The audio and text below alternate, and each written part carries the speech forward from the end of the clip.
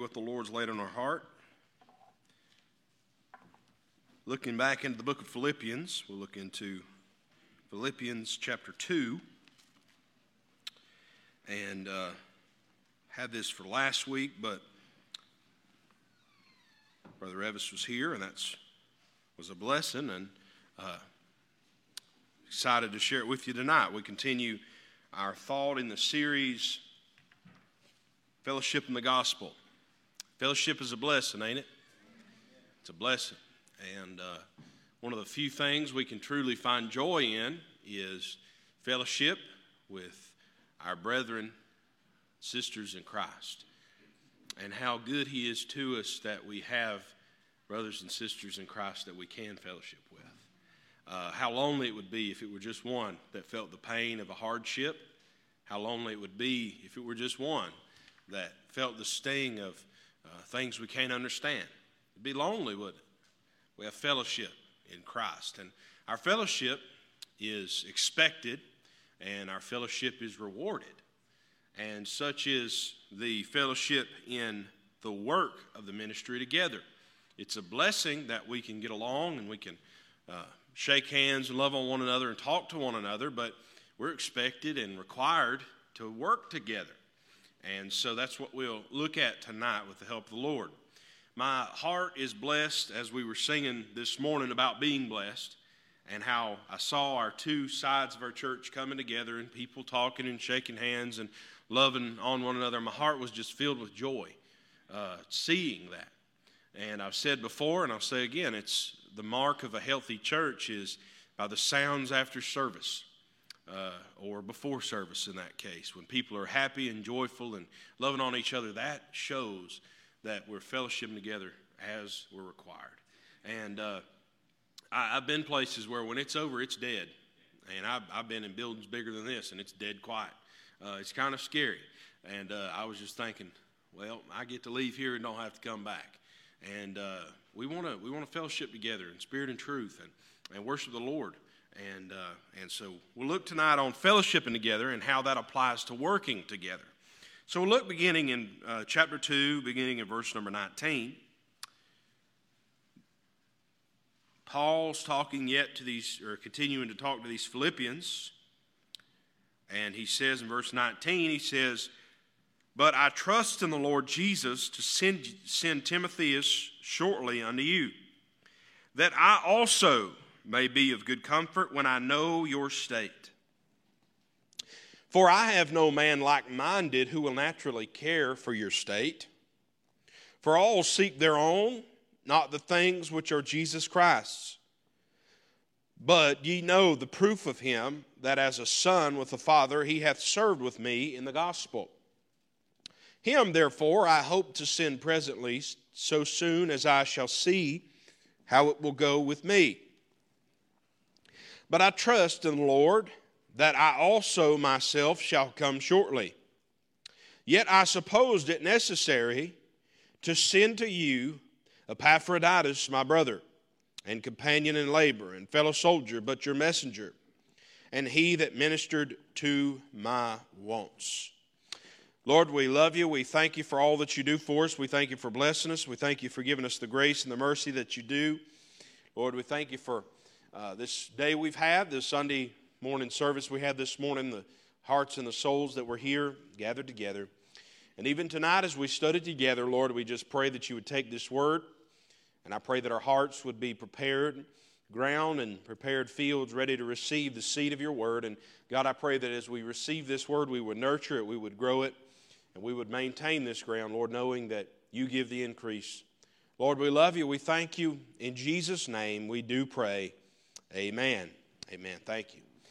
So we've looked in these verses and we've seen how God intends fellowship one with another, and we've seen that exemplified through Paul and his testimony and his conversation with the church here at Philippi. And so Paul, who was the apostle at the time overseeing what's going on here in this church, he's going to send Timothy, the one that he calls his son in the faith, the one that he fellowships together with, he works together with, and the one that he trusts, I believe, wholeheartedly to serve there in Philippi. And so we see some wonderful things about fellowship together and working together and the intention of fellowship together that he tells us beginning back in verse 19. He says, "But I trust in the Lord Jesus to send Timothy as shortly unto you." And so he's going to send Timothy down to Philippi. And let's look at the first mark of this man, Timothy, who's going to be going down to Philippi. First, he is the called man. He's the called man. Paul was the final apostle that lived, walked, and breathed upon the earth. Amen?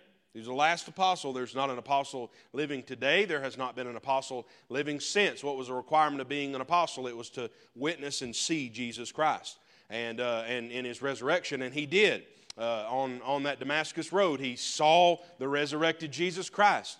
And so that made him an apostle, that gave him the ability to be the apostle. So God is directing him and moving him in ways that he wouldn't other people. God's using him to oversee what's going on with the Philippian church. And so we see first this called man. God, through Paul, is going to in turn use Timothy in the Philippian church. And so the reality is in fellowship, one with another, serving one with another together, first thing that we see here is that a called man is a requirement. A called man is a requirement. It's important that those that do things and those that serve things feel the call and the tug to do things.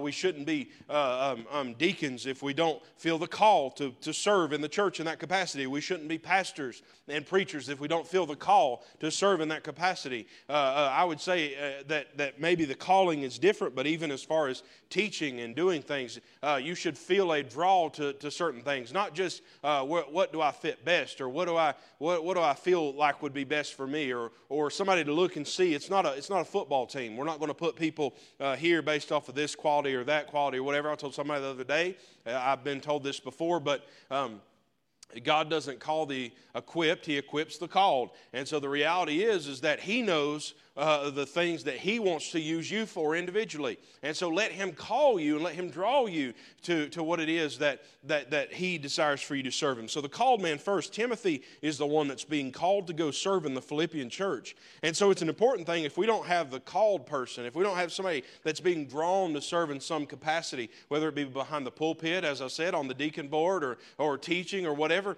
we must be cautious and be careful that people, that their intentions, even with good intentions, are put into a place and a position of leadership. We must make sure that it's the person that God is calling, that the person that God is wanting to use in a position. And there can be good people. There's good people that would make good fits for your pastor. There's good people that would make good fits for your deacons. There's good people that would make good fits to play certain instruments. But the reality is that we want to make sure that we individually have a draw and a calling to our service to the Lord. And so that's Timothy. Timothy is being called. He's the called man. And so verse 20, in the first part of verse 20, says, "For I have no man like-minded." I have no man like-minded. And now we start to see the fellowship one with another between Paul and Timothy. And how fellowship and service comes together is so beautiful. We see the called man in verse 19, but in verse 20 we see the compatible man. If you want a fellowship and service one with another, we can camp out on this all night long. Because if we want to see fellowship and service one with another, and we want to glorify God, and we want to lift up the name of the Lord, and we want to push forth his mission that he's given us, even as we talked to this morning, we must make sure that we're compatible. And what that means, that's a choice that you have to make and that I have to make to be a compatible person. Now, there's mindsets and attitudes and viewpoints and thoughts that are not going to be compatible between me and you on everything in the world. I hate to surprise you with that. I hate to disappoint you with that. But you ain't going to agree with everybody on everything. Do you agree with your spouse on every single thing you talk about? You say, well, yes, I do. Well, you must be deaf, because the reality is you're going to disagree on things. You're going to find things that you don't agree on. You're going to find things that you don't see eye to eye on. And if the most important connection in your life that you have, which is that spouse that God has given you, if you can disagree with that person, you're going to disagree with everybody. And so there's things we're not going to see eye to eye on. But the reality is as we've even talked this morning, thinking about being tender-hearted, it's been talked about even in the past week in other messages, being tender-hearted. The reality is I might not be the natural fit that we look for. Do we not look for the natural fit in life? There's some people, we're just a natural fit. I met today at lunch today my childhood best friend. I hadn't seen him in 15 years. and we talk over the phone every few months and things, but we sat down and we talked for hours today. I met him around 1 o'clock. We got done almost 4 o'clock. We were talking. And so there's a natural fit and a natural conversation, and I was blessed to hear the things God's doing in his life. And he's been recently married in the past couple of years, and I've been blessed to hear the things God is doing in his wife's life and how God's growing them. And the reality is that we're more compatible than we were when we were growing up, because what you see is that the Spirit of God has been dealing with him, and the Spirit of God has been working with him, and it's not just a natural fit anymore. It's not somebody that I just like to talk to. You start to see that when you start meshing spirit and spirit, and you start arm in arm working together for the cause of Christ, that you're compatible based off of how soft and how tender you are. It even goes back to our message about bitterness. I feel like all these things are just tied together recently. It's a blessing. But it even goes back to that thought about bitterness. You're not going to be compatible with anybody if you're bitter, except for other bitter people. And the thing is, you're not going to like them long. You're just going to, misery loves company. I'm glad somebody else is bitter, but then you're going to get mad at them because you're just bitter. And so the reality is that what we find here is that being compatible, it's not just about being a natural fit. There's some people I'm a natural fit with. But what does he say? He says, for I have no man like-minded. What do we do when we're searching and seeking after the call and the cause of Christ in our life? We're looking to the cross. And when I'm looking to the cross and I'm letting the Spirit deal with me and I'm weeding my garden out and I'm making myself who God is desiring and who God is wanting me to be, and God begins to send the rain and the nutrients begin to be stored inside of me, and I begin to realize that things are springing up and I'm becoming closer to Him and I'm more prepared for different things. What happens? You become more like-minded with other Christian people. It takes a called man, but also it takes a compatible man. And it ain't going to always just fit naturally. There's some people in here, if you're not on your A game spiritually, and I'm not on my A game spiritually, we're going to clash. Amen? That's just how human beings are. I'll always use myself as an example. I know how I am. Me and Steve, we just clash if we ain't been spiritual in the past week, right? First time I met him, we was clashing, wasn't we, brother? He started it. He started it. He called me trouble the first time I ever met him. I mean, brand new, wet behind the ears, preacher walk up on the steps and he said, I think you're trouble. But me and Steve, when we're doing right and we're looking for the Lord to work in our lives and we're seeking the Lord each week, man, we get in here and we're compatible spiritually. We're like-minded. We're on the same page. And so that's why God told Paul to tell the Philippian church, I'm about to send Timothy. Because he's the called man, the one that God called, and he's a compatible man. He's like-minded. We fellowship together in the gospel to promote the gospel. He's not going to come to you and go off the wall and go crazy. He's going to come to you and he's going to serve the Lord. And he's called to do that. He's compatible. We're working together to do that. What do we see next in the last part of verse 20? He says, for I have no man like-minded, what does he say? Who will naturally care for your state. He's a called man, he's a compatible man, and he's a caring man. And when you're called and God calls you to do something, and you humble yourself and you make yourself more compatible with people, more like-minded with Christian people, because you're working on yourself, you're hoeing your garden out, what happens is that you begin to reflect a caring man. Paul says there's no other man for the job. He's the called man. He's compatible. We're like-minded. We're fellowshipping one with another. I know I know what he'll do. But he loves you like no other. He loves you like nobody else can. He's the man for the job because the way he cares. The caring man. Going a lot faster than I thought. The caring man. Verse 21. He says, for all seek their own, not the things which are Jesus Christ. How true that statement is. Verse 22 says, but ye know the proof of him, that as a son with the Father, he hath served with me in the gospel. He's a caring man, and also he's a constrained man. He said the reputation that Timothy has of service is a reputation that he's focused on the main thing. I heard it, somebody here said it, keeping the main thing the main thing. That's so good. Timothy kept the main thing the main thing. And what he's saying is he's constrained, as we even look back to some messages we preached recently on being constrained to Christ. He's constrained to his call in his life. He's constrained to his compatibility in his life. He's constrained to the care in his life. And so when those three things come together for you, how amazing that is, how we can truly fellowship, not just in passing, not just in good to see, and not just in shaking hands, but fellowship in the gospel in the service to Christ. That's the thing. Like, hey, I'm happy we get to stand around and shake hands and hug each other. I love that. But we're going to get to do that in heaven. On the other side of things is while we're up on this earth, we're told to be about the Father's business.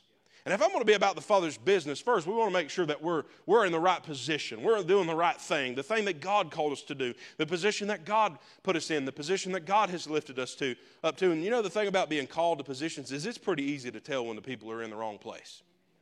You can see it, you can smell it, you can hear it, you know what I'm talking about. It's pretty clear when the calling's not there. And when the calling's not there, then it's very clear that compatibility is not there. If I'm not doing what I'm supposed to do, maybe I know I'm supposed to be serving somewhere in this church, and I'm not abiding by what God's telling me through His Spirit, and I'm not obedient to what that Spirit is telling me, I'm not going to be compatible. Why? Because I'm running away from what God's calling me to do. So I'm gently, strongly nudging you. If God's dealing with you about something, if God's telling, whatever it is, maybe we need to look at this, maybe we need to pray about this, maybe we need to consider this, maybe I need to go here and volunteer for this, maybe we should go do this for this person. If God's calling you to do that something, you need to do it. Because it's hard to be, you might be a caring person, but you got to act, you got to step, you got to move, you got to say, hey, Lord, I know I'm not just jumping out on faith, I'm following you. If He's calling you to do something, do it. Compatibility. Maybe you find it so hard and so difficult to fellowship. I mean, it's tough sometimes. Sometimes you just have to paint it on and act like everything's okay. I have a hard time with that. Shelby tells me my face shows everything every time. I don't know, but compatibility is hard sometimes. But the reality is that you can put it on every day. You can put it on every week. You can put it on every time we open the doors. But it doesn't change what's in here. You can smile at everybody and act like everything's okay, shake hands, go on. God wants us to change what's in here. And the compatibility aspect is Timothy. He is somebody, I believe, he put himself out there to be made and molded into what God wanted him to be. Because God had called him into what God wanted him to do. And there's preachers out there, they'll say, well, it's always been inside of you to be this person. There ain't nothing been inside of me except for sin. The reality is that when God started dealing with me to call me to do something, God started equipping me to do something, and God started helping me to be more compatible to fellowship together to do something, and God started giving me care to do something, and then you start loving a church like I love Mountain View Baptist Church, and you can't get away from it. You become caring. You become loving. That's where Timothy is. He was called to do it.